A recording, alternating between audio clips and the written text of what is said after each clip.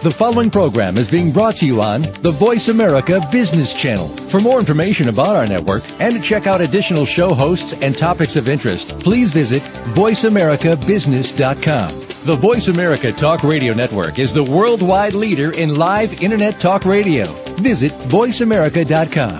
The views and ideas expressed on the following program are strictly those of the hosts or guests and do not necessarily reflect the views and ideas held by the Voice America Talk Radio Network, its staff, and management.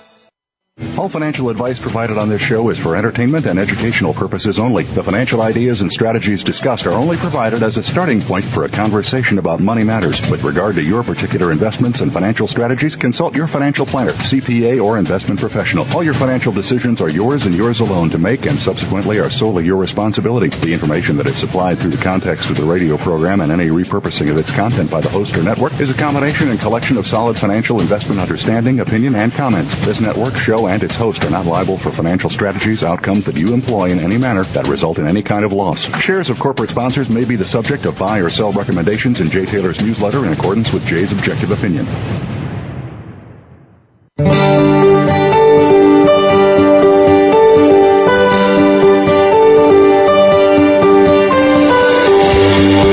Welcome to Turning Hard Times into Good Times with your host, Jay Taylor. This hour will help investors fix issues and achieve personal gain. Now, here's your host, Jay Taylor. Welcome to Turning Hard Times into Good Times. I'm your host, Jay Taylor, and as I like to remind you each and every week, I'm also the author of a newsletter called Jay Taylor's Gold, Energy, and Tech Stocks. That's a newsletter that looks for opportunities in the junior resource space, and we've had quite a difficult time of it for quite a while, but my sense is that we are nearing a bottom and that we've got a lot of sunshine headed our way over the next year or so. Not necessarily sunshine in the general economy, but I think that there is going to be a very bullish time period here for junior gold stocks and for especially those that are producing and have that are cash flow positive. I should mention that my company, Taylor Hard Money Advisors, is also in partnership with Chen Lin, who publishes What is Chen Buying, What is Chen Selling. Now, Chen has had an excellent newsletter, has had some fantastic calls, has done extremely well in the past. You have, however, to wait until the next quarter to sign up for Chen's letter. If you wish to do so, you need to put your name on a waiting list, and you can do that by going to miningstocks.com, and just look for Chen Lin's page there at miningstocks.com, and you can then let your name on a list, and then according to availability, you will be called on and given the opportunity to subscribe at the beginning of the next quarter. I should like to remind you also that the best place to access this radio show and everything else that I do in the media is at jtaylormedia.com, Jay Taylormedia.com. And you can also follow me on Twitter under the handle jtaylormedia. We do want to thank each of you for listening to this show, making it the number one show on the Voice America Business Channel. I want to also thank our sponsors for making this show economically viable. For the first hour of today's show, our sponsors are Timmins Gold, Bravada Gold Corp, Golden Arrow Resources, Miranda Gold, Paramount Gold, Sand Gold, and Uranium Energy Corp. Now, today's show is titled A Warning from History. Bernanke is destroying people's lives, bank balance sheets, and America's global power. Our guests today, Todd Wood, Ellen Brown, and Gene Epstein. Todd Wood is a first-timer. He has written a book, an excellent book, a novel that I've just completed reading called Currency. The novel really goes back into time, back to the time of the duel between Alexander Hamilton and Aaron Burr, and it pulls it up to the present time and explains the rise of America and its middle class up till about the 1970s or current, and it also explains, I think, very well why we are currently in decline, largely because of fiat money. That really embellished in spades by Ben Bernanke since he's taken over. Alan Greenspan did his part to destroy America as well, in my view, and Bernanke is just stepping on the gas a little harder to accelerate our downward spiral. But Wood warns that current American monetary policy is definitely leading us into economic decline. So we will hear what he has to say and why he believes that's true. He will also, I expect, touch on a lot of the geopolitical issues of our day between countries like China and Russia, Iran on the one hand, and Western Europe and the United States on the other. Well, Todd is certainly, as I just mentioned, aware of the pathology of our banking system. That is a topic that I expect we will talk in length with Ellen Brown about, who will return again to us today at about 4 o'clock Eastern Time. Well, we want to ask Ellen, are we all doomed to be Cyprused? That is, are we all being set up to have the money from our bank accounts taken from us, as happened in Cyprus? Well, according to Ellen and the work that she's done, the research that she's carried out, that appears to be the case. So we'll ask Ellen for the evidence of that. She will also talk to us about the Bank of North Dakota, which is owned by the people of that state rather than the international robber barons who own you and me as their servants, I believe. At least that's an editorializing statement, of course, but I believe that to be very much the case in what's happening right now. Well, we'll talk to both Ellen Brown and Todd Wood on those subjects. Also coming by to provide perhaps a little bit of a less radical view and a little more optimism. We always let a little bit of sunshine glare through our windows here and turning hard times into good times with Gene Epstein. Gene will be here to talk a little bit about his latest article in Barron's this past weekend, and also he will be talking about the upcoming guest at the Junto meeting that will take place this coming Thursday on 44th Street, just off of 5th Avenue in New York City at 7 o'clock. That's this Thursday. Also then, at the end of today's show, not at the end, at 4:30 approximately, we're going to have with us again Ian McLeod, and he has a lot of very interesting things to tell us about the gold markets. He believes that we are on the verge of a major breakout in the gold price, and that there's going to be a lot of tension, a lot of problems. In fact, that there just is a shortage of gold to go around in terms relative to the amount of paper, the futures markets that are on that are out there right now. Certainly there has been a major move towards of gold moving from the west to the east, and Mr. McLeod will talk to us about the issues and why that is happening, and the attitudes of investors as opposed to hoarders.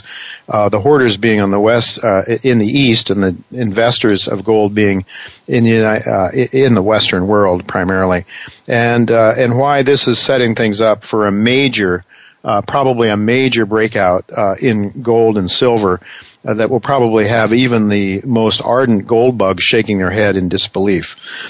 Well, all of this is fine and dandy, but timing, as they say, is everything in the markets. So when is all of this going to happen? When are we going to have this major breakout in the gold price? I mean, people have been warning us for that for a long, long time. Well, I have to tell you that I have gained a fair amount of confidence in Charles Nanner, and we've had David Gerwitz, his associate, on this show to talk about the work of Charles Nanner. He was a Goldman Sachs trader for some 15 years, highly revered by Goldman Sachs. Initially a medical doctor who then started to understand and see cycles in nature and then in markets, and uses mathematical models, he's been described as a walking logarithm. He uses cycles and a host of other technical tools to help him pick bottoms and tops of cycles. And from what I've been seeing, he's doing a remarkable job. I've gained enough confidence in what he has to say to start doing some nibbling and some trading of my own in my own account. And so far, so good. We've done extremely very well percentage-wise so far. But Charles Nanner is a brilliant analyst, analyst of the markets, and What I like about him is I think he's very humble in his own way, in the sense that he realizes that he doesn't have the answers and he can't figure it out. But he sees the patterns in nature and in the markets that he has been able to latch onto and use to earn a lot of money for his clients. He advises a lot of different hedge funds. Well, with regard to gold and silver, what is Charles Nanner saying right now? Well, he's saying essentially, and let me just quote what he said in this Monday's letter, that he sends out a letter Monday, Wednesday, and Friday, sends out something on Sunday evening as well with charts. But he said, quote, "We are watching closely since we feel that metals are bottoming. The short-term cycle low stopped the weakness, but we want to wait for a better cycle low in June." Okay, so June is what he's looking for. That is when he believes we're going to see a most opportune time to turn more aggressive in the gold markets. He covers a host of different markets, lots of different markets. For example, he commented on the S&P and NASDAQ. He thinks that we are very near the upside for the major markets in the U.S. He thinks we'll have a meaningful decline and then another rebound in the second half of the year, and then we're going to see some really serious weakness later on. He is calling for a 5,000 number on the Dow over the next couple of years. Well, I am really looking at this as an opportunity. I have personally kept a fair amount of cash in my IRA account. I have actually taken some losses on some gold stocks because I want to have cash for the time to more aggressively buy in, and I think that time is coming very closely. Some of our sponsors, I think, look extremely good. The top of the list in terms of buying right now, for me, would be Timmins Gold, followed by Sand Gold, which I think is in the process of a turnaround. Those, because I am focusing more on the producers, the companies that can produce gold at a profit and generate cash flow and grow organically, as opposed to those that have to go out in a very soft market and raise cash and raise capital to put holes in the ground, as the exploration companies tend to have to do. But there are some excellent prospects in the exploration side of things as well. And of course, I do talk about this every week in my newsletter, and you can subscribe to Jay Taylor's Gold, Energy, and Tech Stocks. Again, go to miningstocks.com, or you can call my assistant, Claudio Bassi, 718-457-1426. 718-457-1426. Well, we do have to go to a break now, but when we come back, Gene Epstein will be with us. He writes an excellent column for Barron's almost every week, and we're going to talk to Gene about his latest views as well as the upcoming Junto, the New York City Junto meetings, the meeting that will be held this Thursday in Midtown Manhattan. Don't go away. We'll be right back with Gene Epstein.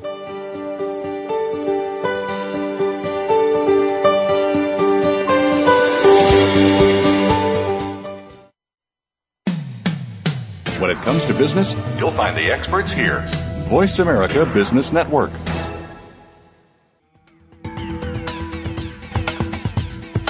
Windfall profits happen frequently in gold exploration stocks, but the risk of losses are also common. Miranda Gold enhances prospects of shareholder gains by combining the intellectual capital of geologists, mine finders Ken Cunningham and Joe Herbert with other people's hard dollars in search for elephant-sized gold deposits in politically safe places like Nevada and Colombia. That keeps shareholder dilution to a minimum, so when discoveries are made, major gains are possible. For more, go to mirandagold.com. Bravada Gold Corporation controls 18 exploration and development properties covering nearly 50 square miles in Nevada's well-known gold trends. Its flagship Wind Mountain Gold-Silver project is 100% owned and had an independent updated resource estimate and positive preliminary economic assessment in early 2012. This past September, Bravada signed an agreement with Argonaut Gold to further explore and develop Wind Mountain. For further information, please visit bravadagold.com.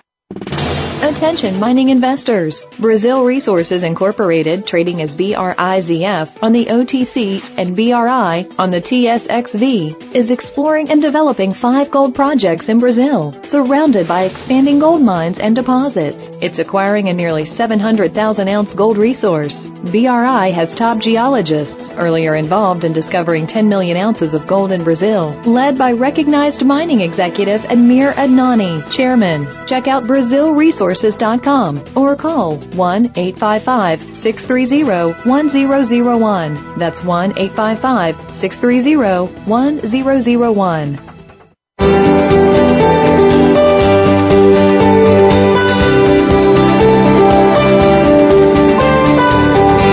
listening to Turning Hard Times into Good Times with your host, Jay Taylor. If you have a question or comment about today's show, Jay would love to hear from you at 1-866-472-5790. That's 1-866-472-5790. You can also send an email to questionsfortaylor@gmail.com. That's questions, the number 4, Taylor@gmail.com. Now, back to our program.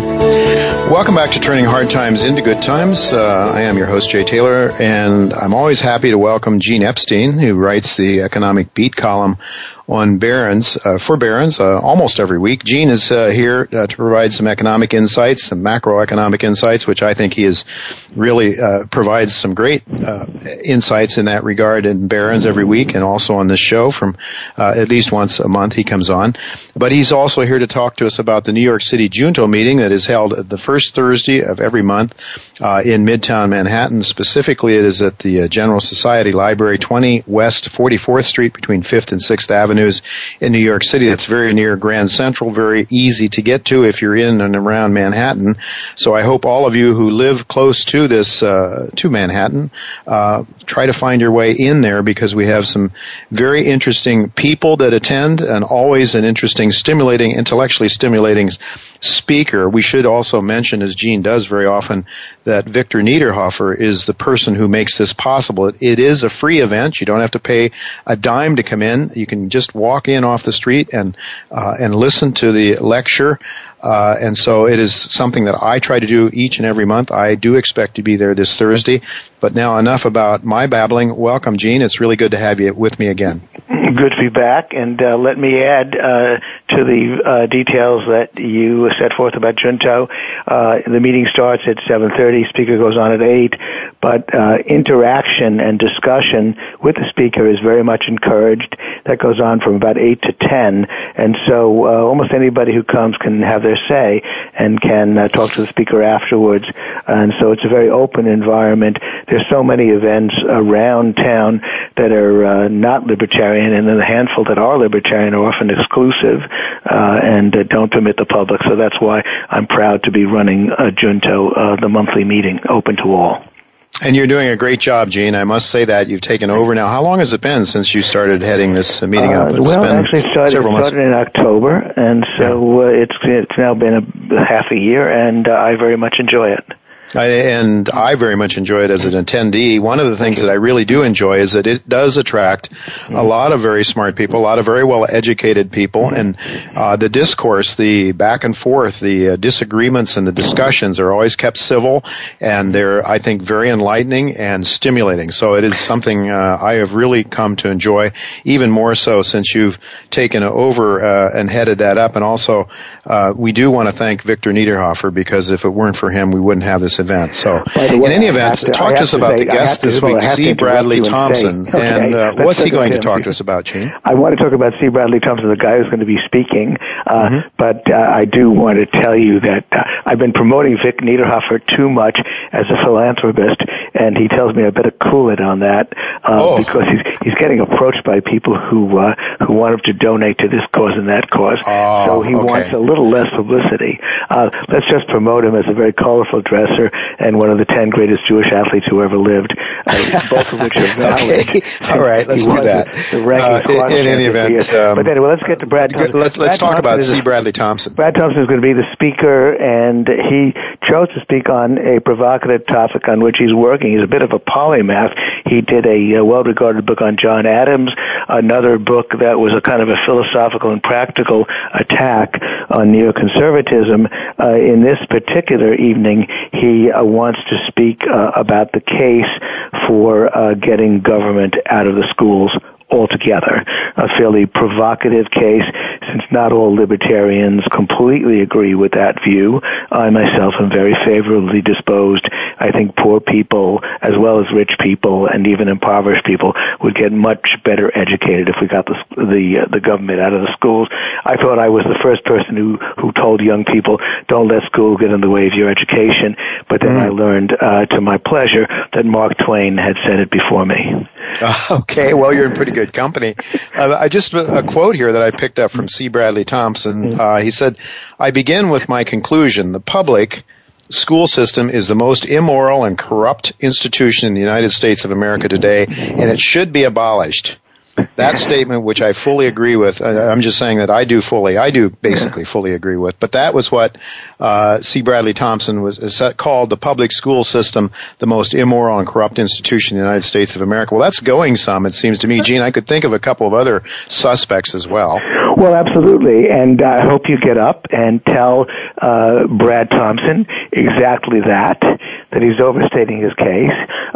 We have a very interactive time at Junto, and I hope others engage him as well. I will indulge him in that little bit of hyperbole. I remember when I was a kid and enrolled in school at the age of public school at the age of 5 and 6, I literally believed that school was a place where grown-ups yelled at you and where they marched you around. I actually had no clue, being a very naive kid, that it had anything to do with learning something. But eventually I thought, well, I guess that is their intent. But I guess because I was shaped that way, I'm favorably disposed to Brad Thompson's view.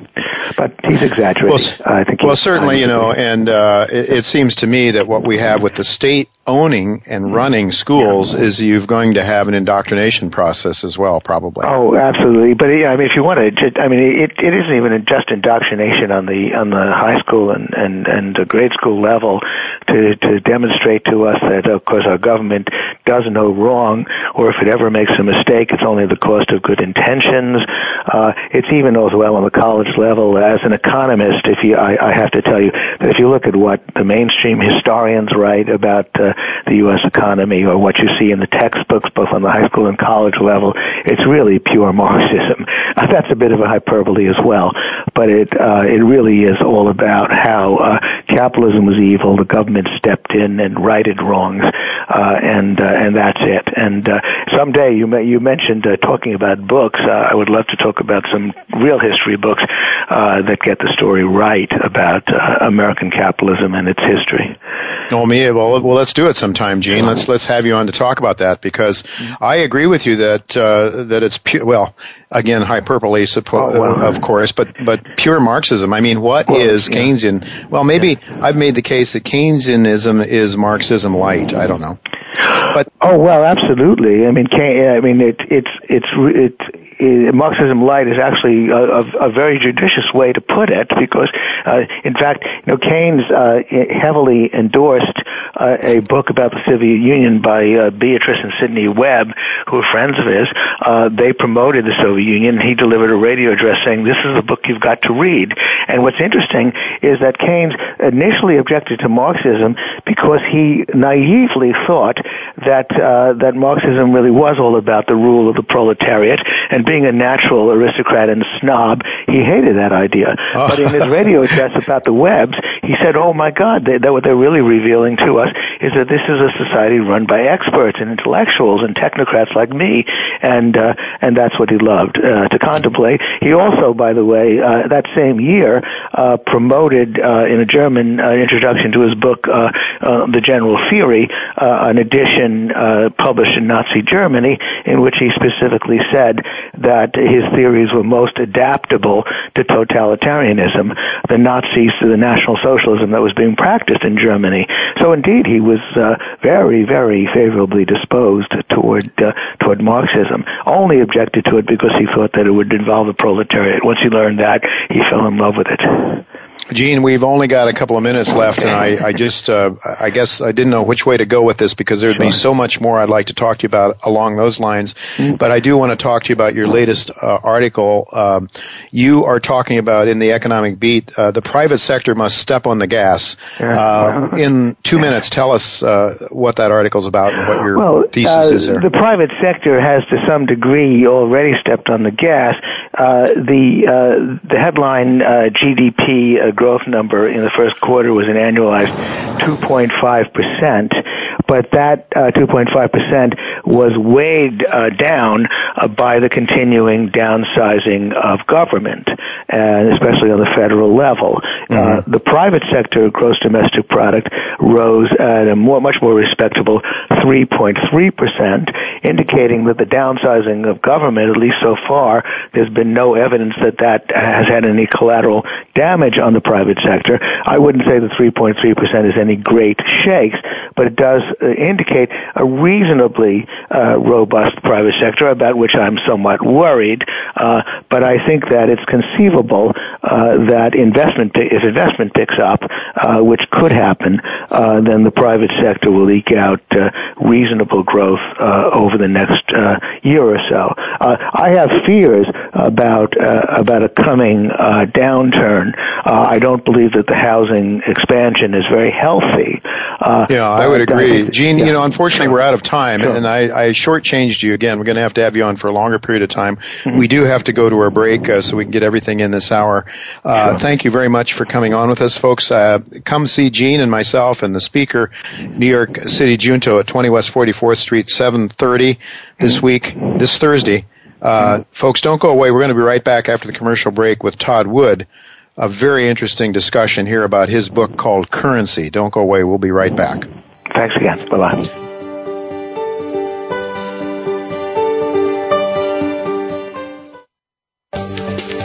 From the boardroom to you, Voice America Business Network.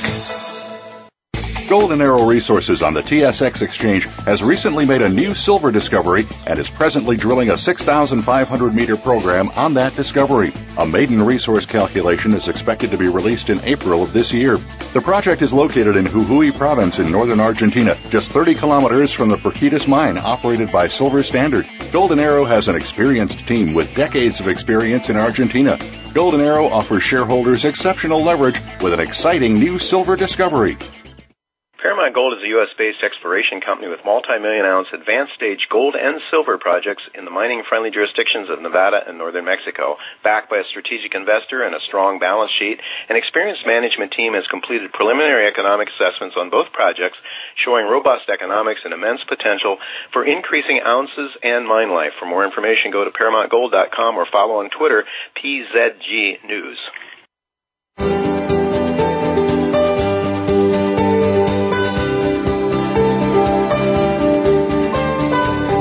You're listening to Turning Hard Times into Good Times with your host, Jay Taylor. If you have a question or comment about today's show, Jay would love to hear from you at 1-866-472-5790. That's 1-866-472-5790. You can also send an email to questionsfortaylor@gmail.com.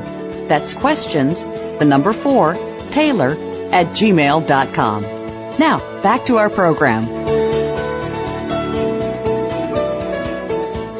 Welcome back to Turning Hard Times into Good Times. I'm your host, Jay Taylor, and I'm really pleased to have with me for the first time Todd Wood. Todd is a graduate of the U.S. Air Force Academy. He has been an aeronautical engineer and an Air Force pilot and flew over the 20th Special Operations Squadron that started Desert Storm. In 1991 to 1994, he was active in classified missions in support of the counterterrorism under the control of the National Command Authority and deployed throughout the world. In 1994, Todd joined an investment bank. During this second career, he became highly knowledgeable in emerging markets and fixed income and traveled a great deal internationally with a focus on the Caribbean. He became acutely aware of the consequences of economic decisions and their effect on national and economic security. However, Todd's love of storytelling made him leave the financial business in 2011 to write. His economic thriller, Currency, was published in December 2011. Once he began typing, he never stopped. He has been published in the Armed Forces Journal and now lives in a farm in Connecticut. Welcome, Todd, to Turning Hard Times into Good Times. Thank you, Jay. I appreciate the opportunity. Thanks for having me. Well, you have a very, very interesting background, to say the least. You, as a military officer, I presume that you were required to take an oath. I've never been in the military, so forgive me if I'm asking some naive questions. But was your oath of office that you took to obey the commander-in-chief, or first and foremost, or the Constitution of the United States?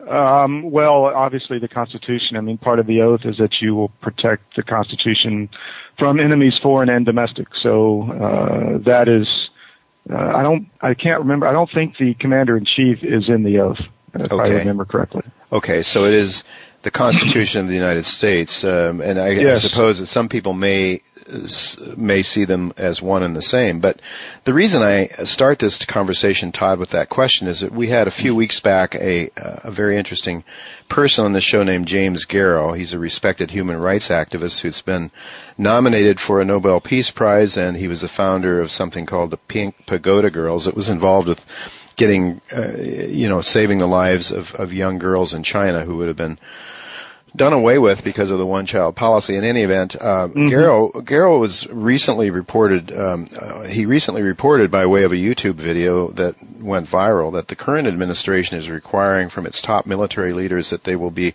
willing to fire on American citizens if asked by the Commander-in-Chief to do so, or the executive branch of the government to do so. And he says that this information was given to him by a top military leader. Well, in light of President Obama's now well-known policy of using drones to kill American citizens without a trial, I'm inclined to believe that what Dr. Garrow is saying might be possible. Do you have any thoughts on that? That would be a hard one to swallow. I've been out of the military since almost 20 years now, but I still have friends. The guys I flew with are now 1 and 2 3-star generals, so it's I'll have to ask them about that, although they probably wouldn't discuss it. But sure, that would be a hard one to swallow. I don't think you at the end of the day, you as an officer are bound by the UCMJ to only follow legal orders, lawful orders. So you have a responsibility to not follow unlawful orders. Hence, the Nuremberg trials, et cetera. So that would be a hard one. Yeah, it would be very difficult, I would think, because certainly in the military, you're certainly, for the military to work, you have to carry out the orders of your commanding officer. So it would be difficult. But of course, there are sinister views of this, and of course raises questions and issues. But let's get to your book, Currency. Can you tell us a little bit about the plot of your novel? Very interesting the way it starts out. But tell us a little bit about it. Yeah, sure. Well, I had the military background, and then I went to Wall Street and started trading and really got involved in the fixed income market. And over time, I had a good awareness. I had a top secret clearance, so I understood the military threats to this country. But over time, I started to become aware that there are other threats, and those can be primarily economic. And, we'd have countries come to us wanting to sell bonds for them, and there'd be no buyers. They're buyers at a high interest rate. So I became I guess motivated to write something that's entertaining that people would really enjoy reading, but definitely discuss these issues and bring them to, in a layman's way to people. And so the Currency is historical fiction. It starts a long time ago and ends up 3 years in the future. It was 3 years then. Now it's only 2, but it does discuss really what happens if the U.S. does not get its debt under control, what that could lead to. There's Captain Kidd with the gold, there's Alexander Hamilton, there's Aaron Burr, there's a lot of historical fiction, but it does jump into the future. Well, David Stockman recently just finished writing his book, The Great Deformation, and I believe David's view is that it's almost impossible for us now to get our debt in order, because we are going into debt. What I see this chart that shows an exponential growth in total U.S. dollar debt, not just government debt, but debt throughout our whole economy. At the same time, this same chart shows the growth of GDP, which is a linear growth, but very slow. But debt growth is going exponential, it seems. How do we get this under control? Well, I get asked, I do a lot of speaking around the country on the issue of economic and military security and the connection between the two. Mm-hmm. And I get asked that question all the time, and a lot of times I don't want to anger half the room, so I try to keep it apolitical. But I think the two things, obviously, that have to be done is, one, there's a saying, if you're in a hole and you want to get out, stop digging. Right. So we have to stop spending money we don't have. We're borrowing 45 cents of every dollar we spend, and plan to be that way for a decade or more, and that's just unsustainable. And second is we have to grow the economy and create more people that create transactions that, conduct commerce that pay more taxes. I mean, that's the only way out of it I see. Mm-hmm.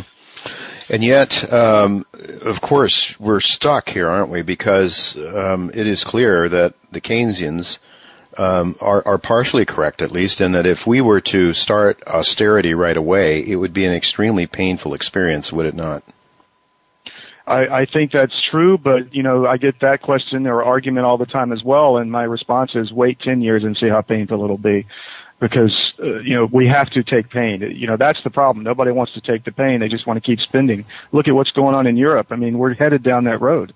And, we're going to have riots in the streets over people if they don't get their benefits and their free stuff. And it's got to stop. But there is no other way around it. We have to take the pain now in order to survive as a nation, in my opinion. Because I think that this is the most critical problem this nation has ever faced. Bar the Civil War, bar World War II and the Nazis, because this can destroy us overnight, and people don't understand that. Internally, it's destroying us from within. I think it was President Eisenhower that certainly warned about the military-industrial complex and becoming too large, and how that could be an enemy and how we could be destroyed from within.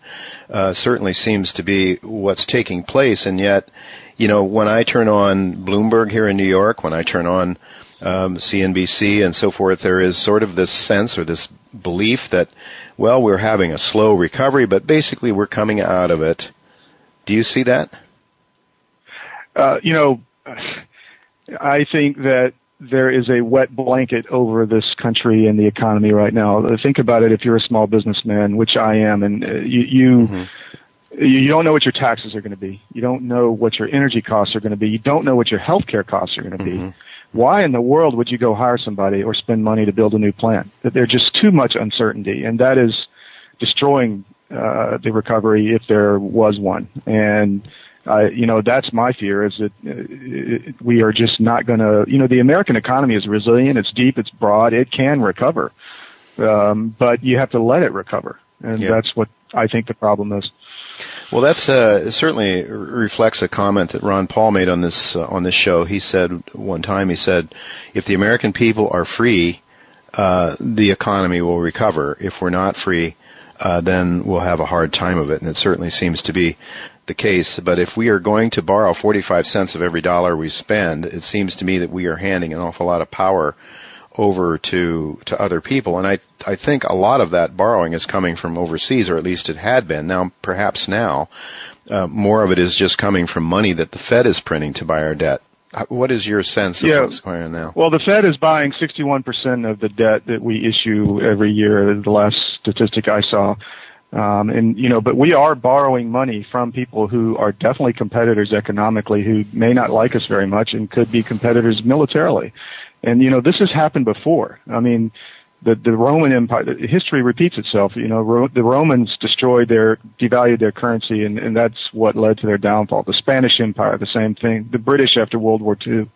World War I with the Weimar Republic gave Hitler an opening when they debased the currency and destroyed their economy. So this is all, been done before. And the thing that bothers me is that we are keeping rates low by the Fed buying all this debt. So we're borrowing money basically for free on our, I don't know what our duration is, maybe around 5 to 7 years on the U.S. bond portfolio. And so you're borrowing at less than 1%.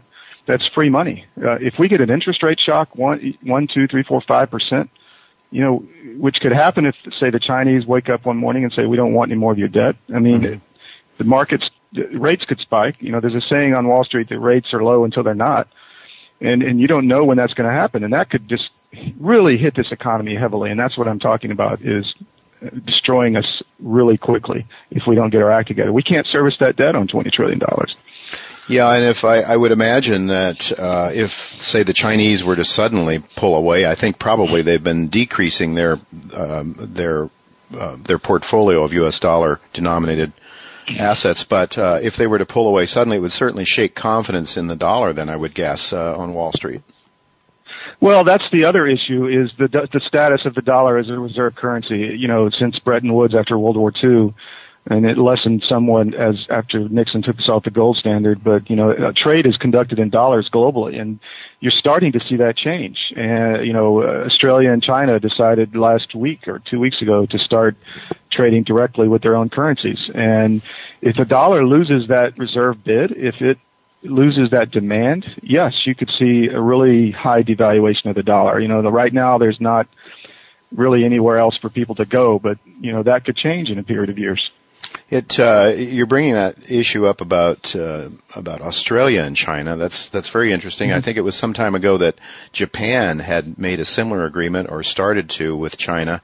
And then this issue of the islands, the disputed islands arose and sort of seemed to drive a wedge between China and Japan. Do you think that might have been intentional on the part of the CIA or somebody, possibly, to drive them apart? Well, it's possible, but what I took out of that, and you can go Google this, in September of last year, there was a Chinese general who put out a statement, and the Japanese debt to GDP ratio is much worse than ours. It's over 200%. Ours is plus 100, and they just are printing money like crazy to revive their economy, but they won't restructure their labor market, so it'll never happen. But the Chinese put out a statement in September saying, if you don't give us what we want over these islands politically and territorially, we're going to destroy your economy through your bond market because of your debt. So this is already happening. I mean, just not to us yet. Oh, interesting. So it's out there. That is really interesting. Well, it seems to me, the United States, I guess you would know much more about this as an ex-military man than I, but it seems to me that the United States certainly has a military that is second to none at this point in time, right? That is true, but that's a static, measurement, and things are changing rapidly. My concern as a military, studies student back at the academy, you learn that militaries tend to train and equip to fight the last war. And, I'm a special operator, so I'm very proud of what we did after 9/11 by building up our special operations forces. And my ex-wing commander just retired as Chief of Staff of the Air Force, General Schwartz. And so that the special operations has come a long way, but I fear that we are neglecting and looking away from our conventional forces, and I think that's where the next conflict could come. I mean, look at our Air Force is flying decades-old equipment. We bought 100 and something F-22s. I mean, how long is that going to last in a real conflict? Our Navy is shrinking. The Chinese are launching a blue water Navy or attempting to, and yes, they're a ways away, but they only have to be really good once. An asymmetric warfare works, and I write about that in the book. Okay, so as you say, it's static, and here's the issue then, getting back to the economics. You mentioned one of the things that, you just talked about how we could be competing, with people like the Chinese, presumably the Russians, others in the world that are probably envious of raw materials that are to be gotten in Africa and elsewhere. Yes. Why would the Chinese continue to buy our treasuries if, in fact, they're helping to finance our military that is competing with them? Well, they do need us to some extent to keep their export economy going. So there is definitely an agenda and a need there. My point is, look at what they've done cyber-wise over the last, decade. I mean, you could make a case that they are committing acts of war against us now. So my whole point is that if they need to use this economic weapon and so it hurts their economy in the short run, they would definitely use it. And why are we giving them this weapon? That is what I'm trying to raise. There's just so much in your book, and I just basically scratched the surface, didn't read through it the way I wanted, but it really is, I should tell our listeners, it's a novel, Currency, and it's an entertaining read, I must say. Starts out with the historical event of the duel between Adam Burr and Alexander Hamilton. That is in the prologue to the book. Why did you start out with that historical event? Well, two reasons. One, I'm related to Aaron Burr. My great aunt was a Burr, and so I've always had that in the back of my mind would make a great, scene for a novel. So, and the second thing is that traveling in the Caribbean extensively, I did a lot of business with the Eastern Caribbean Central Bank in St. Kitts and Nevis, and Alexander Hamilton was born in Nevis before he came to the United States. He was a naturalized citizen. So those two events, just kind of came together. And also he's buried down at Trinity Church in New York City near Wall Street. And the other character, Captain William Kidd, who is in the book as well, bought a pew at that church. So all of it kind of came together by circumstance. Maybe you could refresh our memories, or perhaps for Americans that aren't aware, it seems as though we don't really study history as we should these days in our educational process. But tell us why the duel between the two men, and why, and what was so severe that they had to settle it in that manner? Well, Burr had always felt that he was dissed, if you will, to use a colloquialism of today, by Washington. He didn't feel like he got his due for his bravery, which he was a very brave officer in the Revolutionary War. He ended up, I guess, competing with Jefferson for the presidency and became vice president instead.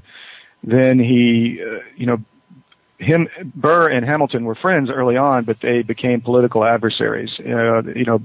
Burr was a Federalist, Hamilton was a Federalist, and Burr was in the opposite camp, and they just became this animosity between them over time. And there was an event where Hamilton actually disgraced his family by having a long-term affair with this woman, which came to light, and the husband of the woman blackmailed Hamilton for money and other things. Burr confronted him, and then Hamilton started saying really bad things about Burr, how despicable he was, and so Burr challenged him to a duel and killed him. Yeah, it's sort of hard to imagine that sort of thing happening today, but I guess at least in broad daylight, as it did then, and people being aware that it was going to happen. And but in any event, it seems interesting because, of course, this whole Hamiltonian issue. Let's say that these two men were around today. How do you think they would see the world? How would they see policy, American policy? Let's say economic policy as well as military policy. Could these gentlemen have seen the United States ever becoming an empire rather than a republic as we are today? I think that they definitely saw the future of America. I mean, the brilliance of the system they laid out is just incredible, to have the separation of powers. And I think the concern they would have today is that certain parts of our government have too much power, and the states have lost a lot of power. Hamilton did want a strong central government, but I don't think he would be happy with the size of it's become today. And I don't remember the exact political philosophy of Burr as much as I did study Hamilton, so I think I could comment on him more, but I think they'd be shocked as to what is happening with the central government, just abusing its power, in my opinion. It seems to me, and I'd like to know your opinion of this, that 1971, when Nixon removed us from the international gold standard, that really opened the floodgates for a lot of financial promiscuity that's followed. I can see certainly the growth in total debt started to grow very, very rapidly, not in a linear fashion, but almost exponentially. I recall, because I am 66 years old, I recall that time, August 1971, when Nixon did that. I remember that we had the Vietnam War, we had socialism under Lyndon Johnson. Neither Johnson nor Nixon wanted to tell the American people they had to pay for it, so we issued debt. De Gaulle said, "I don't want your dollars anymore. Give me gold," as $35 gives me an ounce of gold. I'm going to send you your dollars and you send me your gold. And there was a drain on the Treasury. Do you see that as a pivotal point in our history, 1971? Oh, yes, I do. And I think the real lesson to be learned there is that it allowed our government to print as much money as it wanted to buy votes to stay in power. And I think you're seeing that happen on steroids right now, obviously. I think there's an agenda with this government, and it's definitely not the economic health of the American, economy. I do a lot of business in Russia. I travel there often, and Putin said recently that either Obama is extremely naive and ignorant about economics, or he's purposely trying to destroy the U.S. economy. So I just think he has a different agenda, and it's not economic growth. It would seem so, which raises an issue. I'm trying to remember now. We had just a week or two ago a fellow on here that was talking about a new treaty that Obama is trying to push through, and it has to do with, I think it's called the Asian, I'm looking for the name of it, the Trans-Pacific Partnership. And we had Curtis Ellis, actually, who was the gentleman that was on this show. He was a producer for Lou Dobbs. And he's talking about this initiative, which has a whole host of countries like Japan, Canada, Mexico, but several Asian countries. It would come under one umbrella that would basically make trade law and tax law within the United States take away a great deal of sovereignty from the U.S. It seems as though they're trying to push this thing through without people realizing it and understanding what it's all about. But it's billed as it is being sold as another bit of trade bill that would, of course, as all these legislations are supposedly good for us, right? It's all would never be anything sinister. It's all we must realize that our leaders are all caring, loving human beings that are really concerned about their citizens that vote for them. But do you have any knowledge of this Trans-Pacific Partnership issue? I have not studied that. I can't really comment on it. It doesn't surprise me. Yeah, fair enough. It doesn't surprise me. But I mean, I'm just thinking in terms, as you say, that he may have another agenda other than U.S. growth, and there are certainly other people that feel that way as well. But that's a very interesting comment from Putin. It seems to me that what's setting up now is a couple of major geopolitical sides, if you will, between certainly Russia and China, Iran, probably Venezuela in our hemisphere, Ecuador, some of the lesser countries, maybe Bolivia. And then on the west, you've got, of course, the United States and Europe and probably Japan thrown in there as well.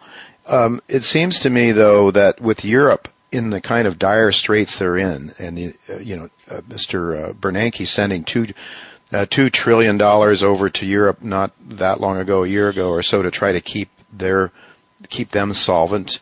It seems to me that what we've got are sort of the lenders taking control of the world, as it were. And so, that's the bankers, the Federal Reserve Bank, which is, I believe, owned by other private interests. Do you see this as sort of a geopolitical event that's taking shape, let's say, with China, Russia on the one hand, the United States and Europe on the other?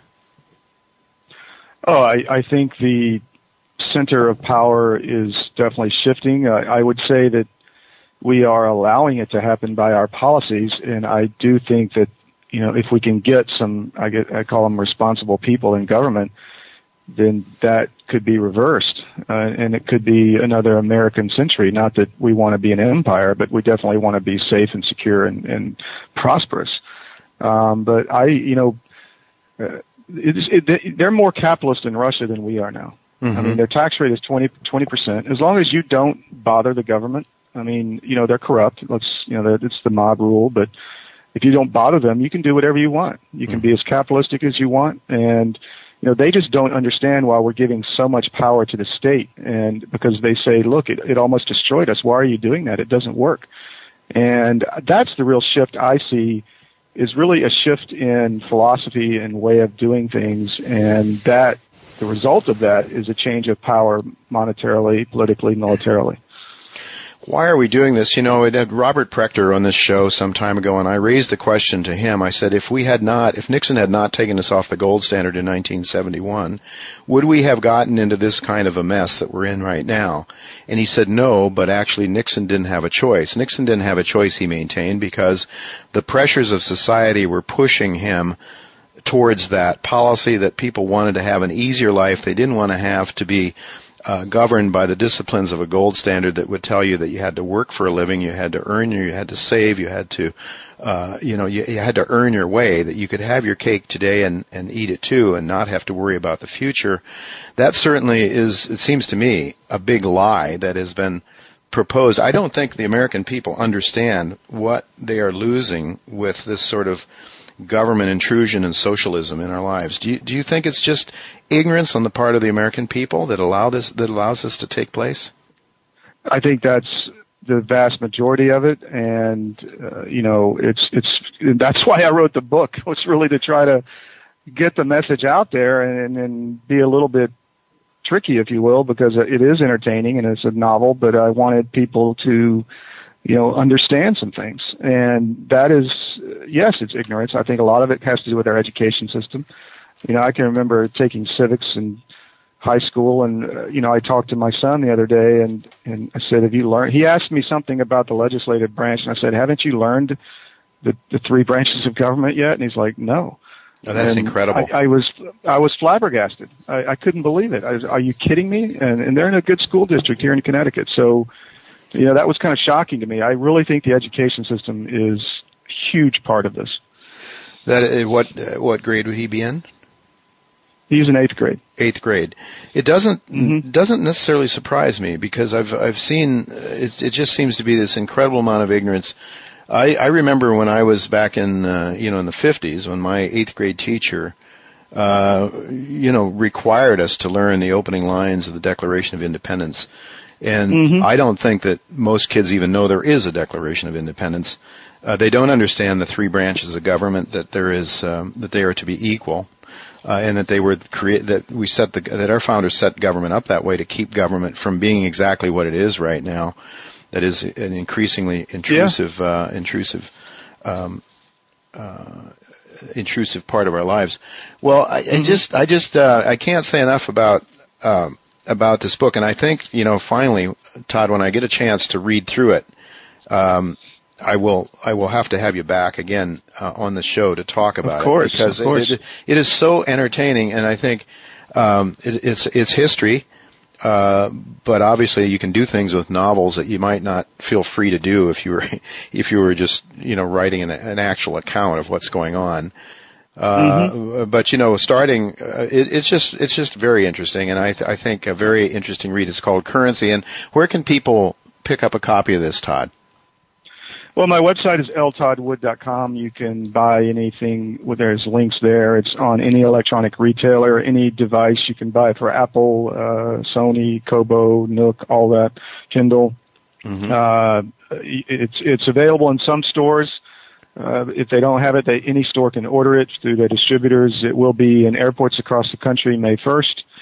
So it's out there. You may have to, if you Google me, L. Todd Wood, it comes up. I'm like 3 pages long, so you can find it. Todd, before I let you go, what would you suggest to Americans? Of course, they should read the book, understand what's really going on. That's what this show tries to do, and that's why you're with us today. But aside from that, in terms of investing, I know you're not coming here to talk about investment analysis or talking about, what people should really do, but I think people have to think about what they should do in light of what's going on. Do you see, we had Frank Holmes from the US Global with us last week, and Frank isn't, at least in the near term, not at all concerned about rising interest rates. But let's say interest rates start to rise. It certainly wouldn't be good for the stock market. Well, I lived through 1994 when everybody in their safe bond portfolios woke up one morning and lost 30%. When interest rates started to spike. And like I said, there's a saying on the street that interest rates are low until they're not. And you don't know when that's going to happen. And I am just really scared of the bond market right now. I'm not good at day-to-day fluctuations and day trading a market, but I do tend to have a feel of when something's too high or too low, like the NASDAQ at 5,000, a few years back. So the bond market scares me right now. And yes, that would have consequences to the stock market. I get this question all the time, and I just tell people, buy something you can touch, whether it be real estate, commodities, whatever. The fiat markets really frighten me right now. And gold and silver makes sense to you to own some? Sure, especially right now. You bet. And do you see the potential, though, of confiscation one day again? It was done once in the 1930s. Yeah, anything's possible. I would, if you'd have talked to me 5 years ago, I would have not been thinking that things have happened that have happened already. I just didn't think they would happen, and they have. So, yes, anything can happen. And in the way of, here in New York City, we've gone through, well, you're up in Connecticut, so you would have seen part of this too, but we had a horrendous hurricane here last year. We have a group on this show from time to time, All-in-One Preparedness, Preparedness, which is a storefront that allows people to go and buy the sort of things that you need, whether natural disaster or man-made disasters, food, water, energy storage, that sort of thing. I suppose that would make sense to you as well. I think it's good to be prepared. I mean, I'm not a gloom and doom, the world's going to end tomorrow kind of guy, but and I haven't focused a lot on the markets in general just because I'm just frightened of them right now. So, I like to buy things. One thing I learned in trading was you buy things when nobody else wants them. And right now, that would be real estate, it would be gold, it would be things that people are just throwing out with the bathwater. That are out of fashion. So that, yep. Mm-hmm. Yeah, no doubt about it. I want to thank you very much, Todd. If there's anything else you'd like to add before we conclude our discussion today? I do have another book coming out in a couple weeks, I hope, called Sugar, and it's going to deal with energy policy, another historical fiction. But it's a shocker. So. And it's called what? Sugar? Sugar. Mm-hmm. Oh, and it's related to energy. So this will really be good. I definitely want to, please let me know when that comes out, and I definitely want to get a copy of it and have you back on to talk about that. And when I finally get a chance to get through currency, and when I say get through it, that's the wrong way of putting it, because it's an easy read, it's a fun read. I generally don't read novels. It seems like I feel like I don't have time for novels, but if there's a novel that really has a message that I can relate to today in terms of what life's threats and promises are today, that's what I want to read. So I think that definitely currency does that. Todd, I want to thank you very much for being with us, and I look forward to talking to you again sometime in the near future. Thanks, Jay. I enjoyed myself. I enjoy long shows where you can really get into the weeds. Thank you. Just a little bit we have. Thank you very much, Todd. I really appreciate it. And folks, don't go away. We'll be right back after the commercial break with my next guest. Don't go away.